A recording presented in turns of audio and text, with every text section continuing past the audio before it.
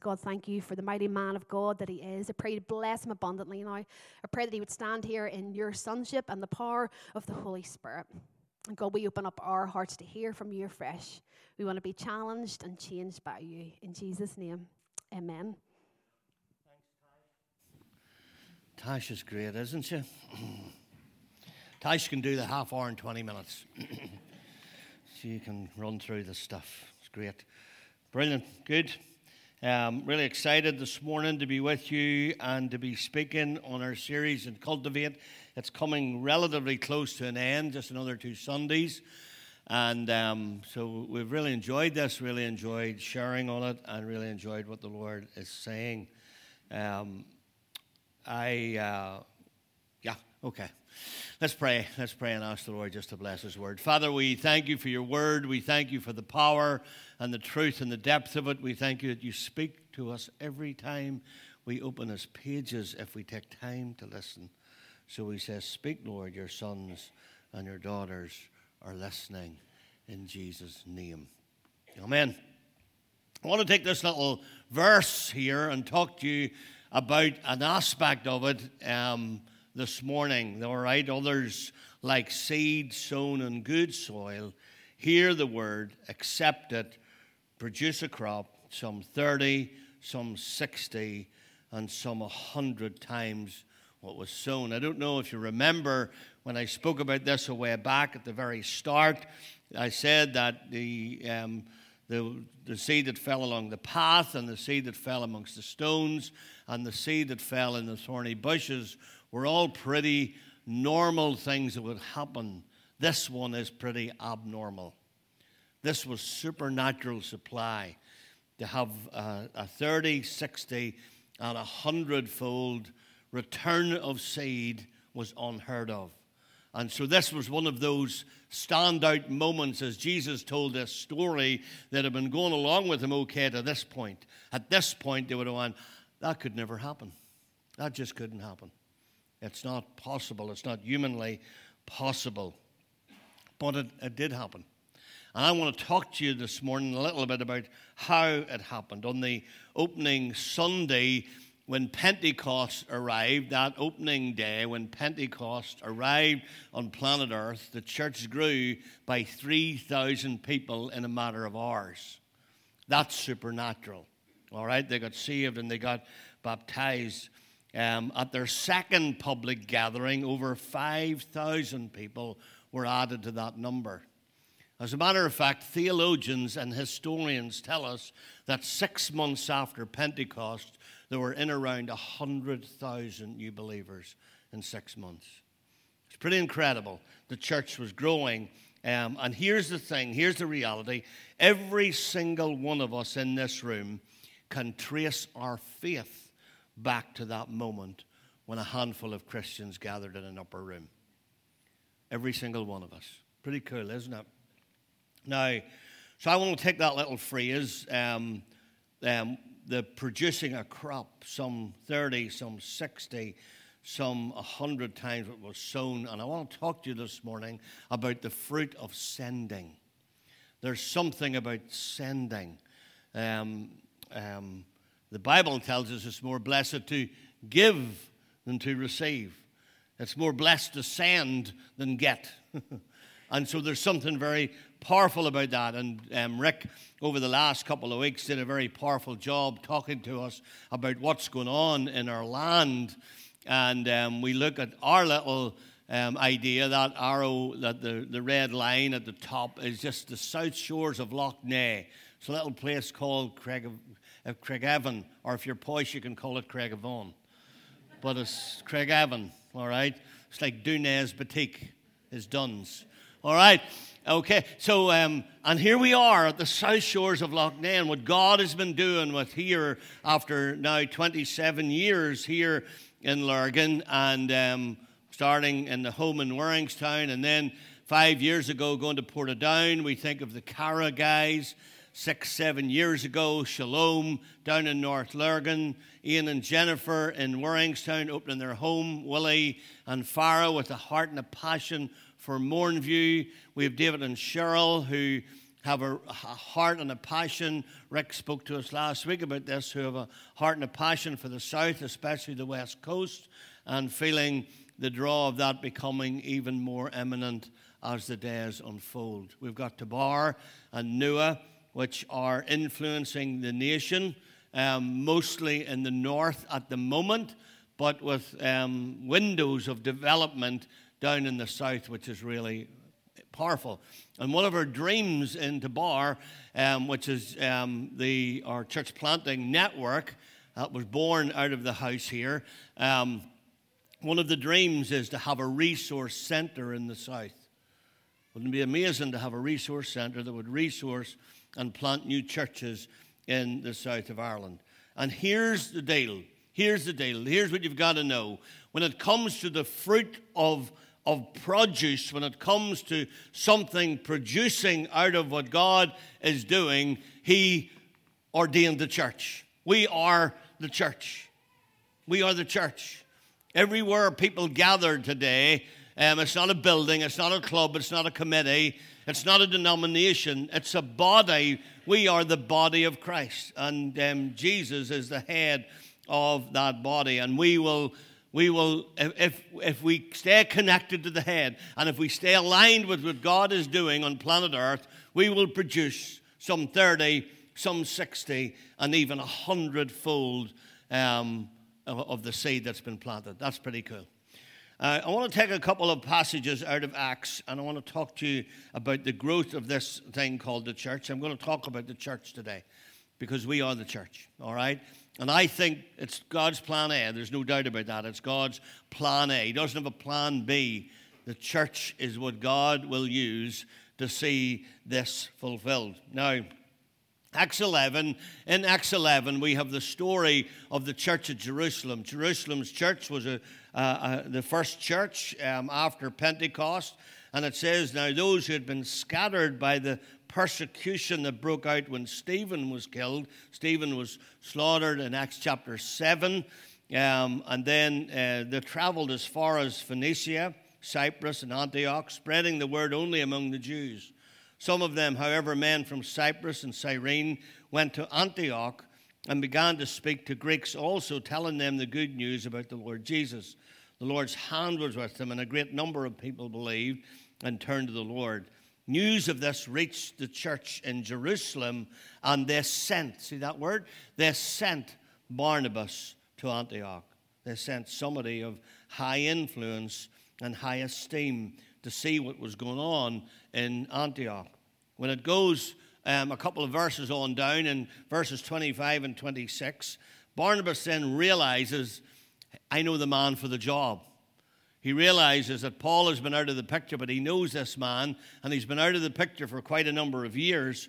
And Barnabas went to Tarsus to look for Saul, and when he found him, he brought him to Antioch, knowing that his mission was to the Gentiles. So for a whole year, Barnabas and Saul met with the church and taught great numbers of people, and the disciples were called Christians first at Antioch. The reason they were called Christians was a slang term. They were making fun of them. It was supposed to be a fun thing. They called them little Christs or Christ ones, or who do you think you are?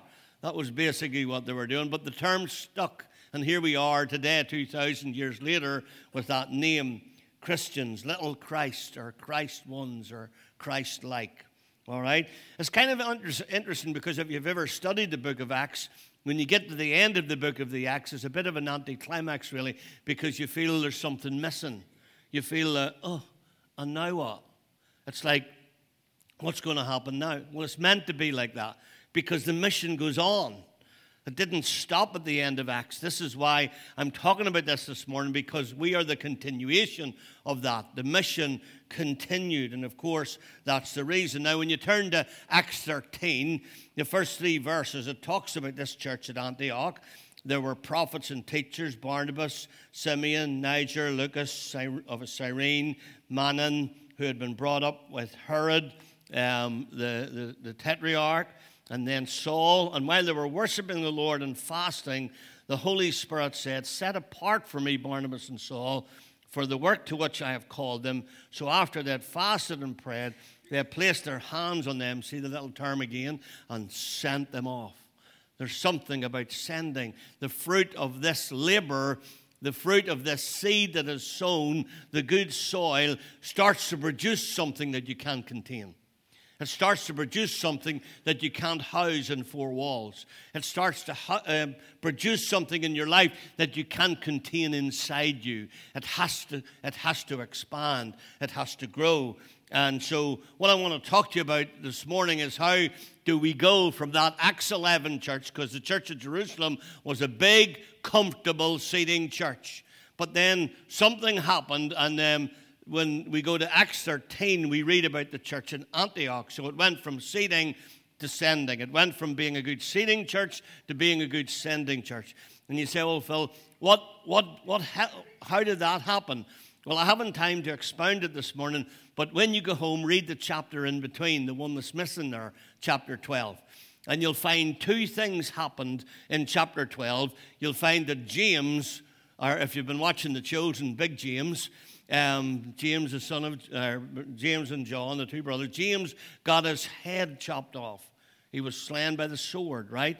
And then secondly, when Herod saw that everybody thought this was a great idea, he proceeded to do the same to Peter.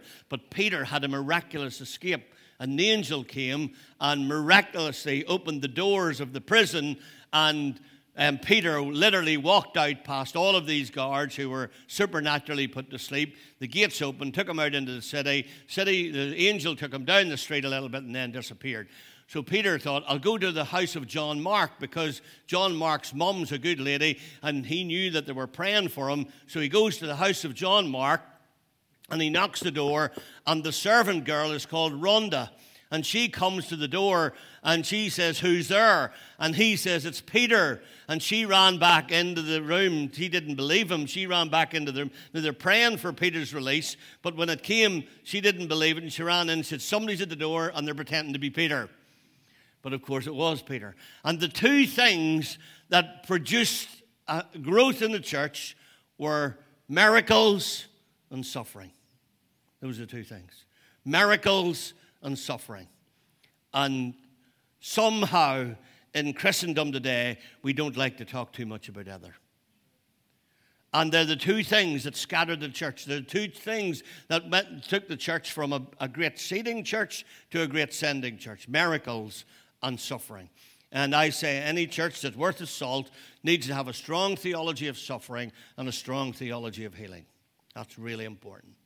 Because we live in a now and not yet. We live in a kingdom that is where the now breaks in, and we see moments where something happens really profound, and we see the power of God at work, and we say, praise God, that's amazing. And then many of you, as you read Julie's poem today, as Tash recited the poem, had a little tear run down your cheek because you'll visit a grave today and put flowers in a grave. And so suffering and miracles are what grows the church, all right? Now, I've told you this story a couple of times before, but any good story bears repeat, so please bear with me if you've heard it before.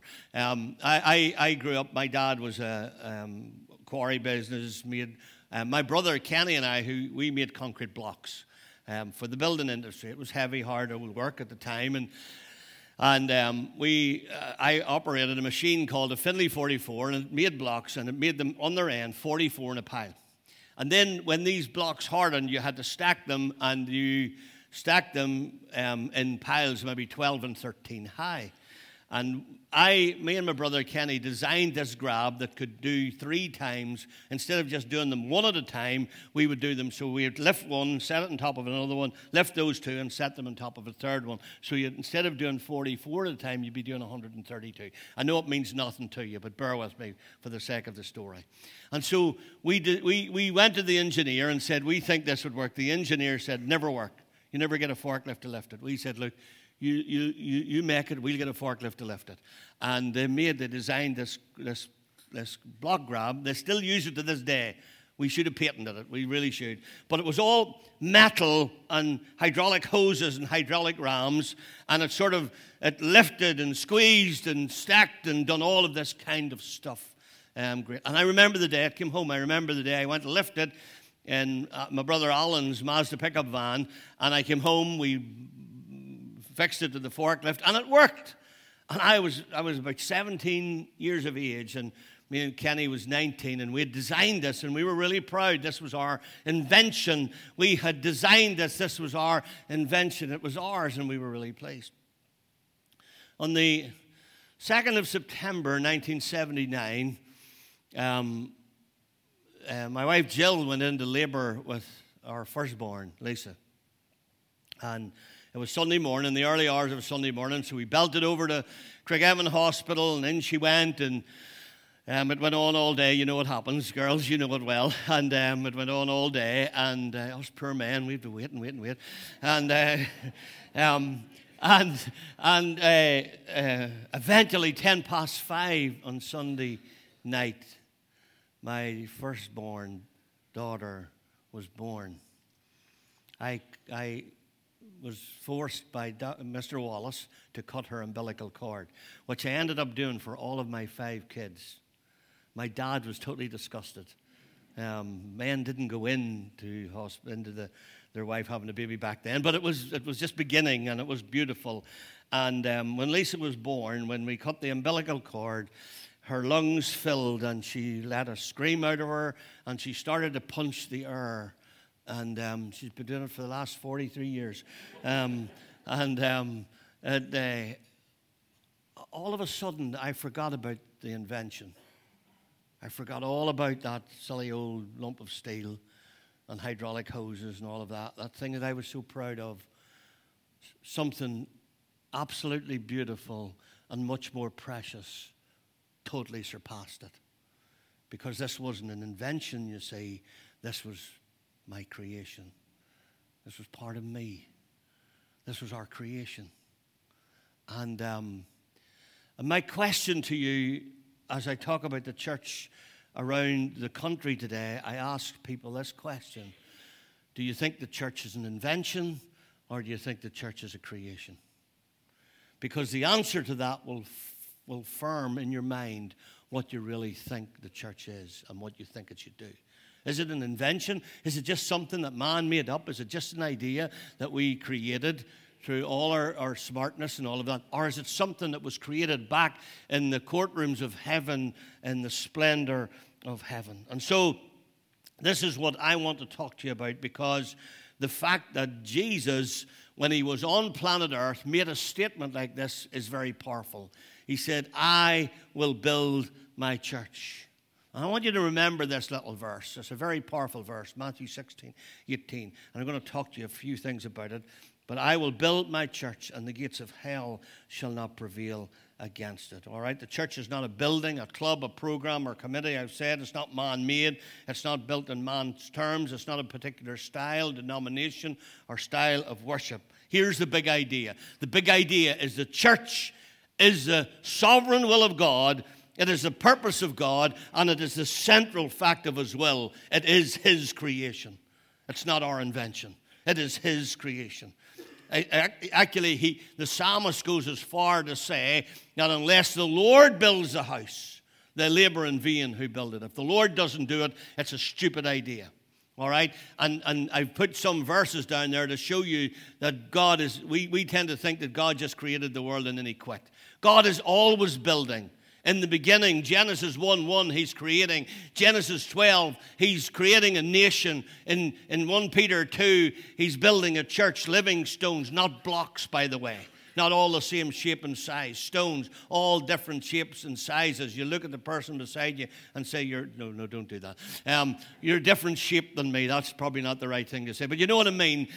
We're all different. And then in John 14, he's gone to prepare a place. He's building many mansions. God is a builder. As a matter of fact, when he went to send his son Jesus to earth, he put him into the home of a builder. It's most likely that Joseph was not just a carpenter. Historians will tell you he probably was a handyman. He probably was the guy you would get to put your extension on, the guy that could do a little bit of plumbing and I was going to say a little bit of electrical, but I'm sure none of that existed back then. He could do everything. He was a handyman. And Jesus grew up in the home of a builder, all right? And when he makes this inaugural statement about the central fact of his will, he makes some things really, really clear. This is what I want to say. Because Jesus builds prophetically. When he's building the church, he builds it prophetically. He says, I will. It's a declaration of what will be. Even though there was nothing to show for it, while it's not visible, there was nothing really significant, it will become something great. He's looking at it through a prophetic lens, and the Greek word means to build a house. When he says, I will build a house. And we know, if you've ever built a house, that you want to see progress being made, because living things grow. Lives must change. Disciples must be made. The kingdom must advance. And Jesus promised that this thing called the church would be invasive. It would be systematic and systemic. It would be always growing. It would be always advancing. We say sometimes for a movement to be a movement, it has to keep moving, because if it stops moving, it becomes a monument. All right? So it needs to keep moving. Not only does he build prophetically, he builds purposefully.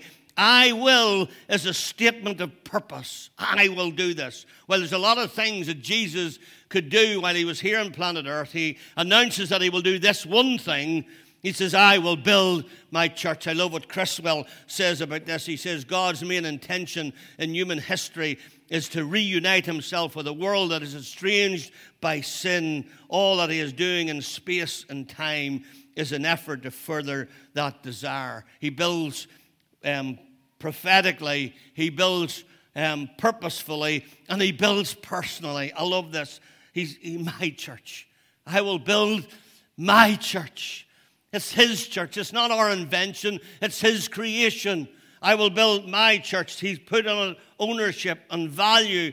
He says, for God so loved the world that he gave his only begotten Son, that whosoever believes in him should not perish. Ephesians tells us that the church was so important to him. He said, he referred to husbands. Paul, when he's writing, inspired by the Holy Spirit, he says, husbands, love your wives as Christ loved the church and gave himself for her. Ephesians 5:25. Much like a marriage relationship, the term bride of Christ is meant to help us understand Christ's love for his church in the same way a husband and wife would describe their love for each other during the marriage ceremony. Paul sums that up in a very powerful way, because true love always sacrifices something. There's a little verse in Psalm 66, or 68, verse 6, 68, that God places the lonely in families. I love that. He sets the prisoners free, and he gives them joy. 1 Corinthians 12, our bodies have many parts, and God has put each part just where he wants it to be. God desires us to be in godly relationships. Rick has been reminding of this, that our relationships are really important, because he puts us in a family, and a person's identity arises from their relationships. We know that. He builds prophetically, he builds purposefully, he builds personally. I love this. He builds passionately. If you want passion, he says the gates of hell won't prevail against this. Hell will not stop this. No demonic force will stop this. And the reality that there are two opposing kingdoms around us all the time, we've discovered that as we've studied the seed in the ground, as we've studied the different types of soils. Prior to salvation, you're an enemy of God. Colossians 1, I love the book of Colossians, and Colossians 1:21 says this includes you who were once far away from God. You were his enemy, separated from him by your thoughts and your actions. But when you surrender to Christ, you transfer from that kingdom into another kingdom. You go on and down a few verses or back a few verses, in Colossians 1:13 and 14, he says he has rescued us from the kingdom of darkness. I love this terminology. He's rescued you from the kingdom of darkness. He's plucked you out of the clutches of hell, and he has transferred you into the kingdom of his dear Son. Oh, man. Sorry to go against anybody with a saved and lost theology, but when you read verses like that, I'm not dead sure where you get it from. Transfer. He rescues, not to put you back into it, he rescues out of the kingdom of darkness, and he transfers you into the kingdom of his dear Son. That's pretty beautiful, isn't it? purchases our freedom, forgives our sins, and now you're on the opposing side of the enemy. And sometimes whenever you do that, the enemy can get a lot more hostile. And it reminds us two things. It reminds us, number one, the certainty of conflict.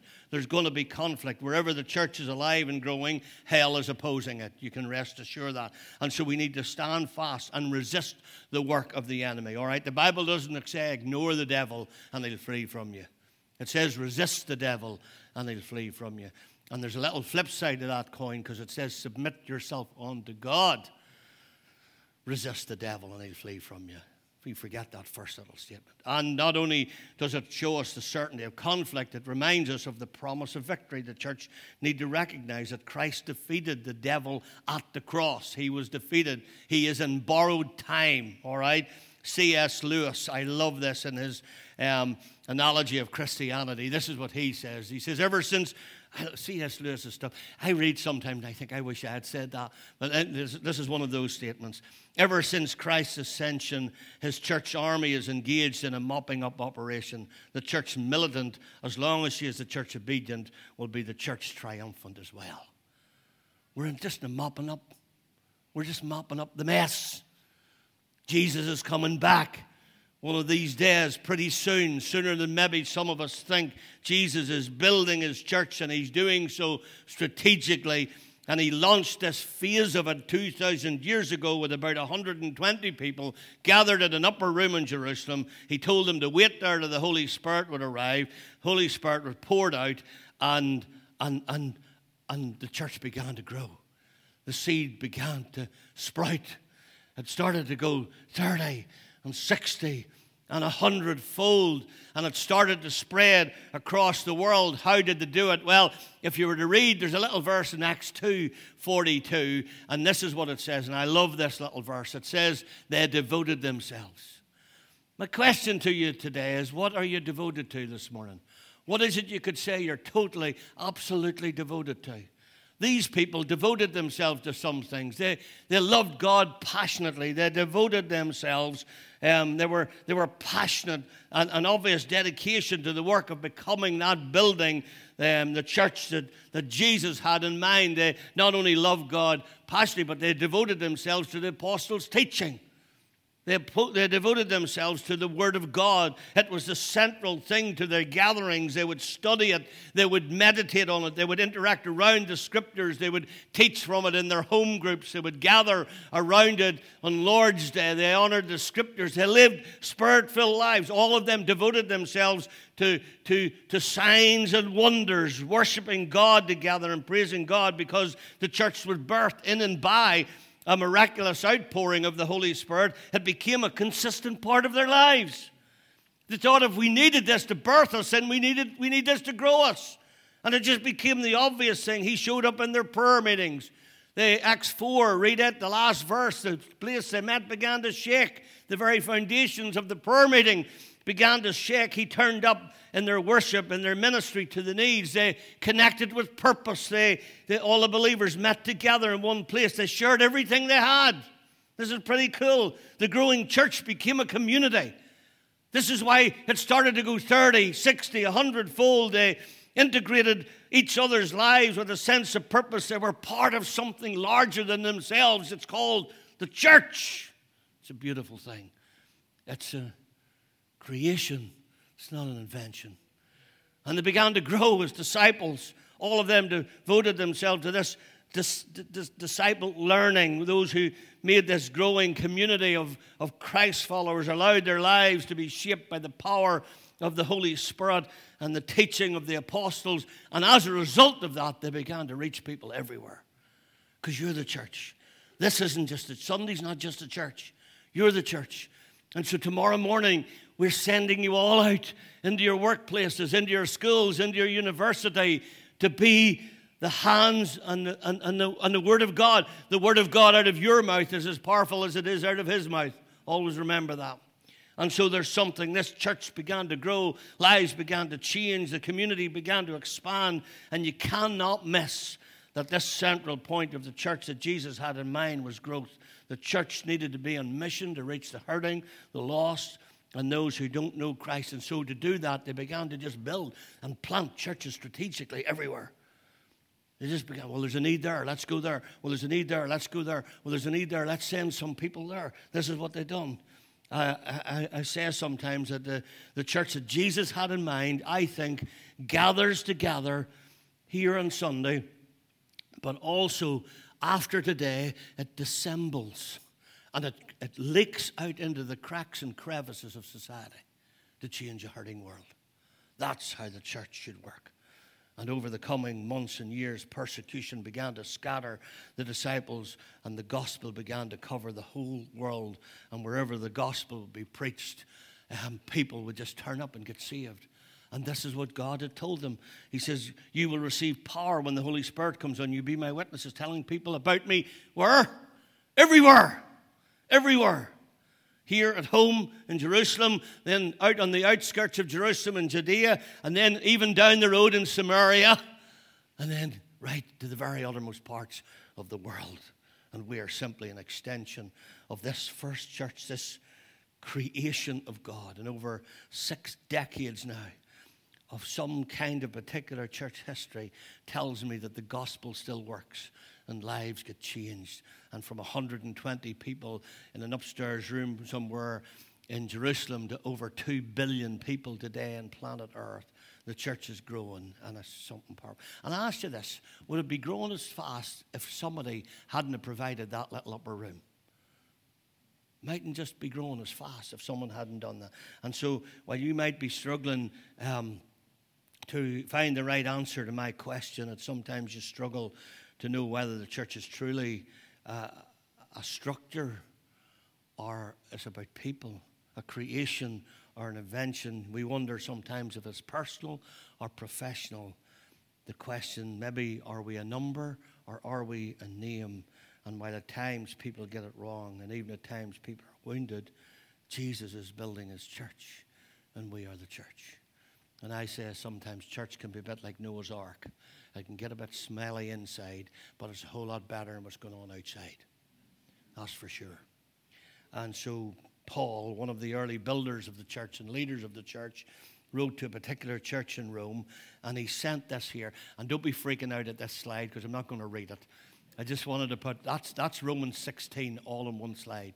But I wanted to highlight 28 names. So when Paul finishes the book of Romans, he takes time to give you 28 mostly unnamed individuals who were part of the Roman congregation. Like some of them try to, well, we know Phoebe and Priscilla and Aquila, but what about Ampliatus and Stachys and Apelles and Urbanus? Couldn't be John and Joe, sure it couldn't. And then I love this little line. He says, greet Rufus, whom the Lord picked out to be his very own, and also his dear mother, who's been a mother to me also. Wow. And when I read that chapter, here's the cool thing. Don't worry, we're landing it now. Here's the cool thing about that chapter. God knows your name. God knows your name. So many individuals, and it's shouted from the rooftops that every person matters. We are the church, and you are important. You are important, not the people who stand at the front. You are important. You are going out as a witness tomorrow. And Jesus chose his 12 disciples. I'm telling you this, there's not one of them really would impress you an awful lot. Many of them were uneducated workmen. Several were rough fishermen who just spent their time out in the open water catching fish. One was a tax collector. Everybody hated tax collectors, not high and mighty people of this world that impress God. Instead, Jesus is impressed with people who are active members of the church, who have honored him by giving their lives and have joined with the billions throughout time who have lived to build the church. And here's the deal. Your part is essential. If we are going to see 30, 60, and 100-fold, your part is essential. If you read through Romans 16 when you go home, you'll find Priscilla and Aquila risked their lives for me. Mary worked very hard for you. Tryphena and Tryphosa, those women work hard in the Lord. Persis worked another woman, just saying, worked very hard in the Lord. On and on we could go. Apelles, tested and approved in Christ, suffered for his faith. These workers were the nuts and bolts. They were the rewriters of the stories, and God honored them by telling us their names. Pretty cool. And so we are the church. And if we're going to see the church grow, you are the church. Why? Because you're the body of Christ. And if you're going to be the church, you need to figure out the answer to that question I asked at the start. Is it an invention or is it a creation? Because if it's a creation, then it's God's house, not our house. It's God's. And he said, I will build my church, and the gates of hell will not prevail against it. I don't know how they get these facts and figures of send a recontage at the start. According to the Pulitzer Center, they reckon at this moment in time 35,000 people a day are born again. 35,000 people a day at this moment in time are being born again. We are in the fastest growing movement in the world, has been for 2,000 years. Nothing has surpassed it, and I don't believe anything ever will. All of the other things that grow, nothing is moving like the kingdom of God. I will build my church, and the gates of hell won't prevail against it. We're going to pray. Let's just bow our heads. Some of our guys are up around the front, and we're going to finish now, but we're trying to offer just prayer ministry. And if you feel just at this moment in time of your life that you've maybe slipped into the little invention mode, that you've just thought, oh, it's just, come because it's the thing to do, and it's just like you've just thought of the church as a structure or an organization or even a denomination, and this morning maybe God sent you, hey, this is something you could give your life for. This is something that you could give the rest of your life to. Because I tell you something, there is nothing to outclass it, and there's nothing to beat it. And we would love to pray for you. So God, I just pray right now for every head bowed. Lord, I pray if there's anybody in the room this morning and they've never accepted Jesus Christ as their Lord and Savior, Lord, that they would step into that moment to become part of the greatest movement that has ever taken place in the history of time. Lord, that they would step out of the kingdom of darkness and be transferred this morning, rescued, plucked out of a kingdom of darkness and rescued and translated and transferred into the kingdom of God's dear Son. That's our desire this morning. So God, would you come, would you seal your word, would you seal it by your power, and would you bless it to us in Jesus' name. Amen.